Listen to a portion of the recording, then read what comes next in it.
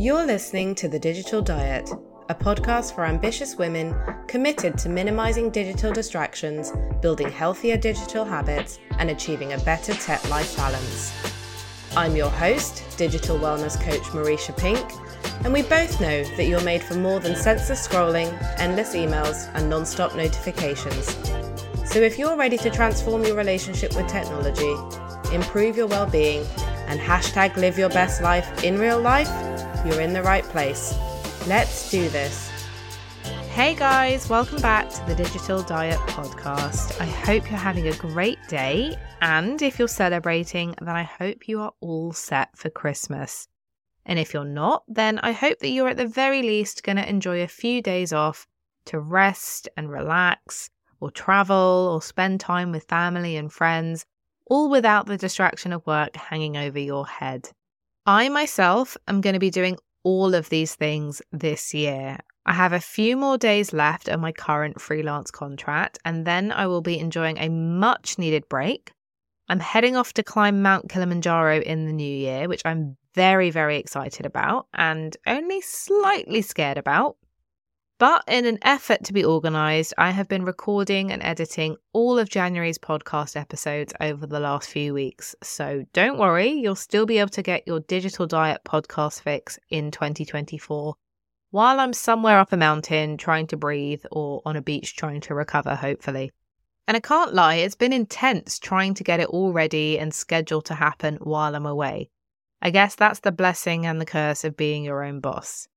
You can take breaks when you want to, for however long you want to, but when it's just you, you also have to plan meticulously to keep things running smoothly in your absence. So I, for one, will definitely be enjoying that break when it finally comes. But before we get there, like a lot of people, this year I will be spending Christmas with my family. And our tradition is that we always get together at my parents' house. My mum makes an absolutely cracking Christmas dinner.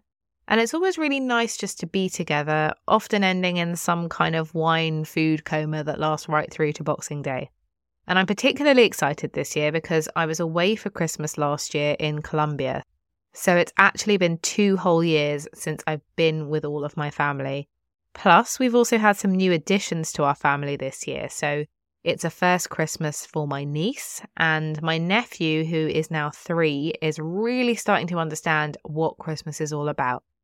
So it's always really lovely to watch the magic of Christmas through the eyes of kids. He's been telling me about how he wants to dress up as Santa and how he's going to have the beard, but he's not going to have the big belly. It's been really, really sweet to watch. So come Christmas Eve, I will be packing my bags and driving home for Christmas, as in the famous Chris Rea Christmas song, which is actually one of my favourites. And so in honour of that, this episode is dedicated to anyone who is going to be doing a long drive home this year or driving off somewhere for vacation, whatever it is your plans may be. I'm going to assume that if you're going home, you know where you're going. So you don't need a GPS. You don't need to rely on Google Maps or Waze or whatever your map app of choice is. Maybe you put it on anyway so that you can check for traffic on the route or to get an estimate of how long the journey is going to take. Obviously, by knowing the most direct route, even one that changes on the fly with the traffic conditions, you can save a lot of time and fuel and hours of frustration being on the road. But typically, if you know where you're going, you don't really need the GPS. So what about those times when you do need it? Those times when you have no idea where you're going and you're hoping that the GPS is going to show you the way. Because most of us rely on GPS far more than we realise. We trust it way more willingly and without question than we should, even though, like we've seen with other technology, it can be wrong or it can go rogue. And we're not short on examples of this. There is a story about a 64-year-old man who is believed to have followed his GPS off of a demolished bridge in East Chicago, Indiana, killing his wife a few years ago. And we've even had a story where Nicaraguan troops mistakenly crossed over the Costa Rican border in 2010 and staked their nation's flag on what they thought was rebel turf within Nicaragua, but actually turned out to be Costa Rica. And they ended up blaming that error on Google Maps. The source of the problem here is that apps don't always have accurate data on closed or hazardous roads or even country borders. So what looks like a logical path on your phone or on your GPS device can in fact be a highway to hell. But still, we trust GPS as though it's completely 100% accurate, sometimes overriding our own knowledge or our own instincts about what it's telling us. And it's that same trust that led to my favourite story from all of my training and explorations into digital wellness. And it's that story that I want to share with you today. It concerns a young man named Noel Santillan. Noel was just another 28-year-old guy from New Jersey who was looking for an adventure. He'd never travelled beyond the US where he was living and his native country of Mexico. But ever since April 2010, when he'd watched TV news coverage of the Icelandic volcano eruption, he had set his heart on one day visiting Iceland so that he could see the really amazing, stunning landscapes with his own eyes. And it actually took a particularly bad week in October of 2015, so a solid 10 years later, for him to finally decide to take the plunge. During that week, on Tuesday, a taxi hit his car. On Wednesday, a tree nearly fell on that same car. And then on Thursday, when Noel went to his girlfriend seeking comfort, she dumped him. So in Noel's own words, I was heartbroken and I just wanted to get away. And as many of us do when we're feeling a bit sorry for ourselves, Noel found himself scrolling through his Facebook feed and stumbled across a friend's photo of Iceland's famous Blue Lagoon spa. And that was all it took, because 4 months later, he was on a plane heading to Iceland's Reykjavik International Airport, super excited about this 1-week adventure that he had waiting for him. When he arrived in Iceland, Noel hired a Nissan Versa and, armed with a GPS unit, he set off from the airport in the cold and in the dark towards what he thought was a hotel in the capital city of Reykjavik. What could go wrong? Now, admittedly, Noel was a little bit groggy from a 5-hour red-eye flight, but other than that, he had his wits about him. And so as the sun came up and he passed all the snow-covered lava rocks along the shore, like most people would, Noel just carried on following the GPS's instructions that he thought were directing him to an address on Laugavega Road. At some point, Noel sensed that something was a little bit off, but he made a conscious choice to trust in the GPS. After all, surely the GPS knows Iceland better than he does. And it was only when he stopped on the side of a gravel road that was pretty desolate next to a sign for a petrol station that this feeling that the GPS voice might be steering him in the wrong direction started to get a bit stronger. At this point, Noel had already been driving for almost an hour, but the ETA on the GPS was putting his arrival time at around 5:20 in the afternoon, a mere 8 hours later. So Noel tried to re-enter his destination into the GPS in case it had made a mistake, but he got the same result. And again, although he did sense that something was wrong, he made the conscious choice to trust the machine. So Noel gets back on the road, and the further he drives, the fewer cars he sees. The roads get icier, all of that sleeplessness starts to catch up on him, and his brain starts to get clouded.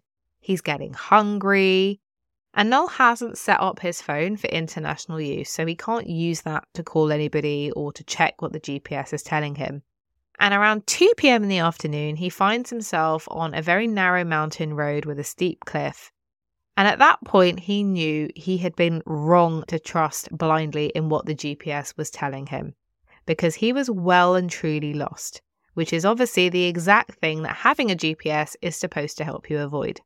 And by the time Noel got down this sort of hairy mountain in northern Iceland, he finally concluded that, despite the insistence of his GPS, he wasn't anywhere near his hotel.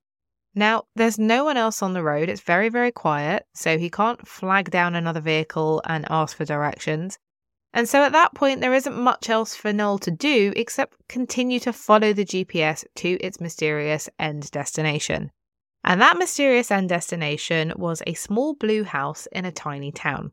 So Noel parks the car and he gets out the car and rings the doorbell. Nobody answers, so he rings again. And eventually a woman answers the door and begins smiling as Noel starts to tell her all about the hotel that he's supposed to be staying at, and he gives her a printout of his reservation. Now, the small blue house is clearly not a hotel, and the woman in question is clearly not a hotel employee. So pretty understandably, she started laughing and she told Noel that this wasn't his hotel, and not only that, he wasn't even in Reykjavik. He was in a fishing village of about 1,300 people on the northern coast of Iceland, about 380 kilometers north of Reykjavik. So he's not even a little lost, he is super lost. And the woman, whose name happened to be Siri, pronounced exactly like the Apple Assistant, although spelt slightly differently, offered to phone the hotel that Noel was supposed to be staying in for him. And she quickly figured out what had happened.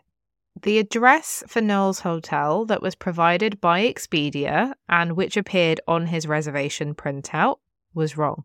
The hotel was on Laugavegur Road, but Expedia had accidentally spelled it with an extra R, so it was Laugarvegur. So after this epic journey that is now 380 kilometers in the wrong direction, and after a sleepless red-eye flight, Noel decides to check into a local hotel in the fishing village to get a good night's sleep, and then plans to drive to Reykjavik the next day. And in this hotel that he goes to, just as a side note, the woman at the front desk was also called Siri, also spelt differently, but pronounced the same as the Apple Assistant. So you really, really can't make this up. Noel gets a good night's sleep, and then the next morning when he goes to check out, Siri tells him that there are some reporters that want to talk to him. Apparently, the first Siri from the Little Blue House had posted his story on her Facebook page the previous day, and it had really quickly gone viral. A Facebook friend of Siri's, also happened to be the editor of an Icelandic travel site, wrote a blog post all about the extraordinary and funny incident, as they called it. And very quickly, this misadventure that Noel found himself on had attracted the interest of various TV and radio journalists. And they weren't the only ones that were interested in talking with Noel, because now everyone in the town knows about him. Some of the locals come to the hotel and they start welcoming him. They take pictures with him. One even offered him a tour of what is the local pride and joy, the Icelandic Herring Era Museum, which is devoted to the town's biggest industry of herring fishing, and it plays films on the salting process. Very, very exciting. The chef in Noel's hotel makes him the local beef stew, completely on the house, and so he's really getting a warm welcome from this village and all of its inhabitants, and he decides that he's going to stay on an extra night. The next day, Noel goes on TV and he's explaining to a reporter that he'd always found GPS to be really reliable in the past. So you can understand why he had been trusting of it on this particular trip, especially given that he's not familiar with Iceland and its roads and its city layout. And between all of the virality of the posts on social media and the TV slots and the news reports on the radio, by the time Noel makes it to Reykjavik that evening, he has become a full-blown sensation in the national Icelandic media, and they are dubbing him the Lost Tourist. He does more radio interviews, and obviously in the age of the internet, it's not long before he's now made international headlines. There are reports about him in the Daily Mail, on the BBC, and even in the New York Times. Everyone has picked up on this wild story. Now, the manager of the hotel in Reykjavik, who has obviously seen all of these reports about Noel being the lost tourist, decides that in order to make up for all the hardship and for all the lost time, that he's going to offer him a free stay at the hotel and a meal at the fish restaurant next door. So he's in Reykjavik, and the locals there are making him feel super welcome also. They're asking him for selfies, they're giving him loads of free drinks and shots, and somebody even dragged him to a strip club where one of the dancers knew him by name. So by this point, you get that Noel is truly a national sensation. And let's be honest, if you were having your 5 minutes of fame, you'd probably try and max it out too.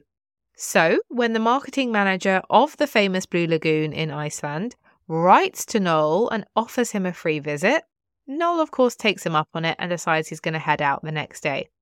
The Blue Lagoon geothermal spas are a hugely popular tourist attraction and a very, very famous spot in Iceland, which most tourists will go and visit.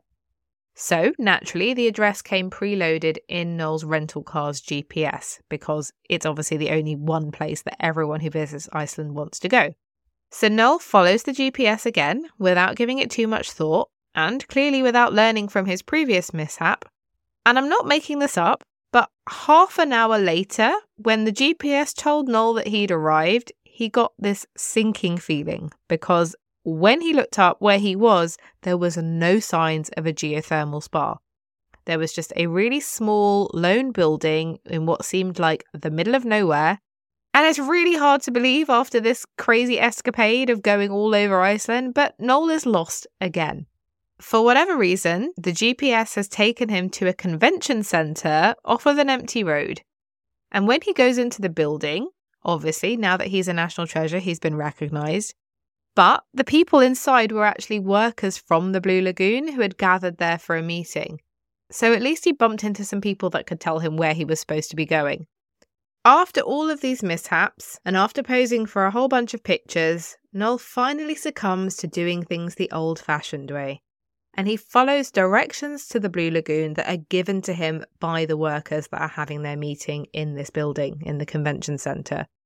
I.e., he follows directions from another human being. He turns off the GPS, he follows their instructions, he looks for the landmarks along the way that they say that he's going to pass, and thankfully, eventually, he makes it to the Blue Lagoon and he's able to have a well-deserved dip in the volcanic mud. And as if the memory of the pain of driving so far out of the way and becoming an overnight celebrity weren't reminder enough, the car rental agency even gifted Noel the GPS device to remember his time in Iceland by when he went to return the car. Now, this 100% true story, as hilarious as it might be, is truly a cautionary tale. Because Noel messed up not once, but twice. And many of you are probably listening and you're asking yourselves how and why this could happen to such an extreme extent once, never mind twice. But the truth is that we all have an automation bias, i.e. humans have a tendency to trust machines more than they trust themselves. And our routine and habitual use of GPS technology, if not our complete and total dependence on it, is doing something to our brains. There is an emerging body of research that suggests that by allowing all these devices to take control of navigation, to the extent that we ignore all the real-world cues that humans have always used when they're trying to navigate their way from one place to the next, that we're letting our natural wayfinding abilities diminish. Humans have been studying how we navigate our physical environment for quite a long time.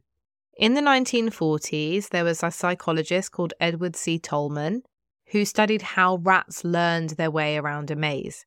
And what he concluded was that the rats were building representations of the maze layout within their nervous systems, which function almost like a cognitive map in the brain. About 30 years later, there was a neuroscientist called John O'Keefe who managed to locate those cognitive maps in mammalian brains when he identified what are known as place cells in the hippocampus region, and these place cells became active when the lab rats were in specific locations within the maze.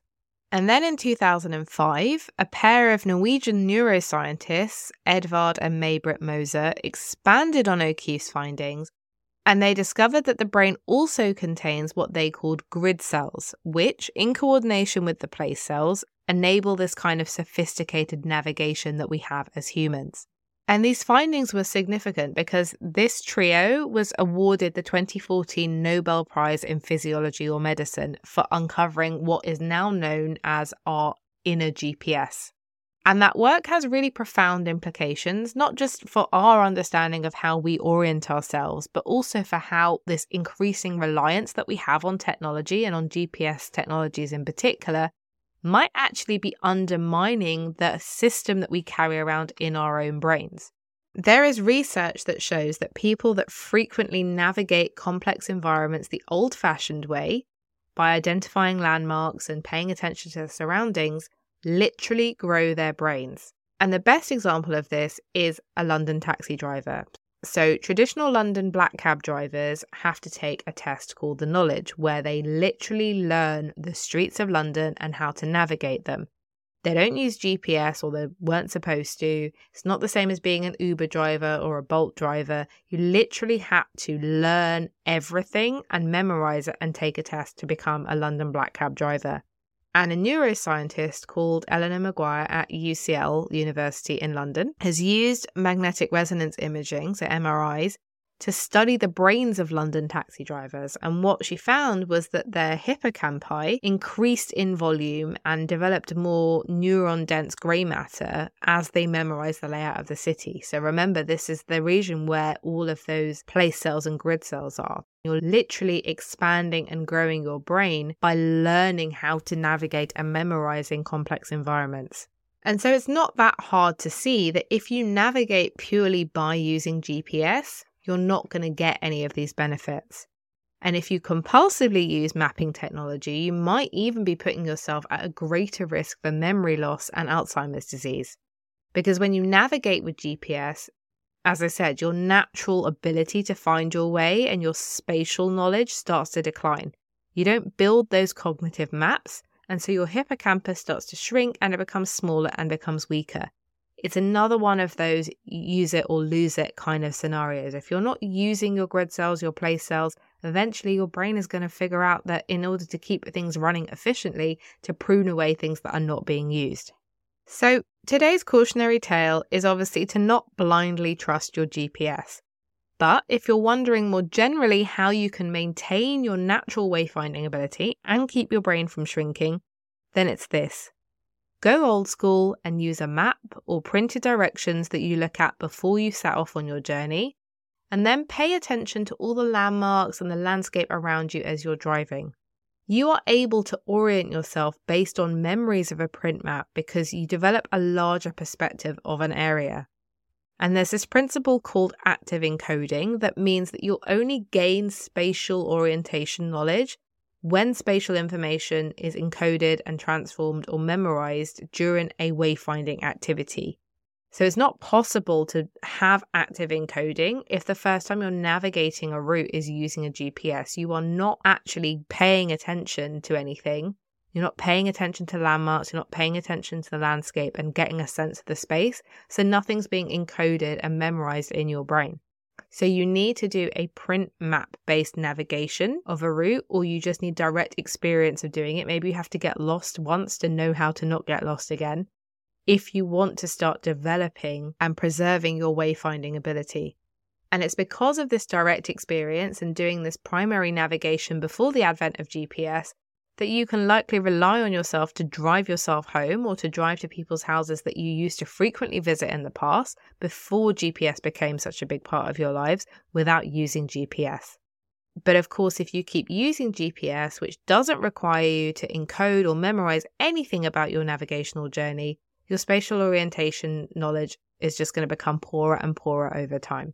And if you want to know a bit more about this subject, I'm obviously not an expert in this particular topic. There's also a great book by the Harvard professor John Edward Huth called The Lost Art of Finding Our Way. Professor Huth teaches an undergraduate class on primitive navigation techniques, but the book makes a really strong case for learning how to get where you need to go simply by paying attention to the environment around you. So it's a good read and can really help you start to understand why preserving your wayfinding ability is so important. That's it for today's episode. I hope you enjoyed the story of the lost tourist as much as I did. It still really makes me laugh to this day. Every time I read it or every time I hear about it, I still think it's one of the best stories I've ever heard. Your challenge for this week is to see if you can navigate somewhere without using GPS. Maybe it will be home for the holidays. Maybe it's to a little holiday party or a gathering.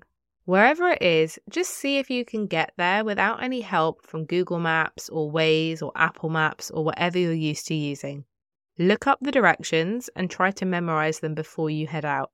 I'm not expecting you to magically be able to navigate your way around your town or city, but once you're en route, try not to look up the way. Even if you get a little bit lost, see if you can ask someone for directions rather than being tempted to go back into one of those navigation apps. And as always, I'm curious to know how you get on. Did you make it to your destination in one piece? Did you find that navigating without the use of GPS caused you to take more notice of your environment and the landmarks that you were passing? Did you get lost? And if you got lost, how many times did you get lost? And did you have to stop to ask for directions? The place to tell me all about your experiences and what you learned and to discuss the episode is in the Digital Diet Lounge, my dedicated community space for all things digital wellness. I will put a link to it in the show notes, along with a link to Professor Huth's book. And you can find the show notes over on my website at thedigitaldietcoach.com/026. Next week, it's the final podcast episode of 2023, which is crazy to me. For those of you that don't know, I started this podcast close to the start of the year. And even though I had a little bit of a hiatus in the middle of the year, I'm actually really proud that I will have put out 27 whole episodes by the end of this year. It is by far the longest running of my many podcasting efforts over the years. And I just wanted to say thank you for listening. I'm really enjoying sharing this digital wellness journey with you all. And from all the lovely feedback that I have received, it's really also great to know that what I'm sharing is giving some of you a new perspective on the role of technology in your lives and helping you to navigate this wild and ever-changing digital age that we're all living through for a better tech-life balance. So thank you so much for listening. I really appreciate it. I appreciate every single one of you. And if you are celebrating Christmas, then I hope you have the loveliest time. My final sign-off tip for Christmas is just lay off the technology. Be with your family and friends this year. Even if you're not celebrating, just take these few days to have a time out and be present with yourself and with your loved ones, because you won't get that time back. And I promise you that those moments and those memories are more important than whatever is going on your phone or your computer. It can wait. So I wish you all a very Merry Christmas. And as always, I know that you're busy and that your time is incredibly valuable. So I want to say thank you for choosing to spend a little bit of your day with me, and I'll see you next time. Thanks for tuning in to the Digital Diet Podcast. If you enjoyed this episode, I'd be so grateful if you'd leave a review on your podcast platform of choice or share it with someone that you think might enjoy it too. To stay connected to me, please visit me at thedigitaldietcoach.com, where you can see all of my coaching programs and sign up for my email list to receive more digital wellness tips. Until next time.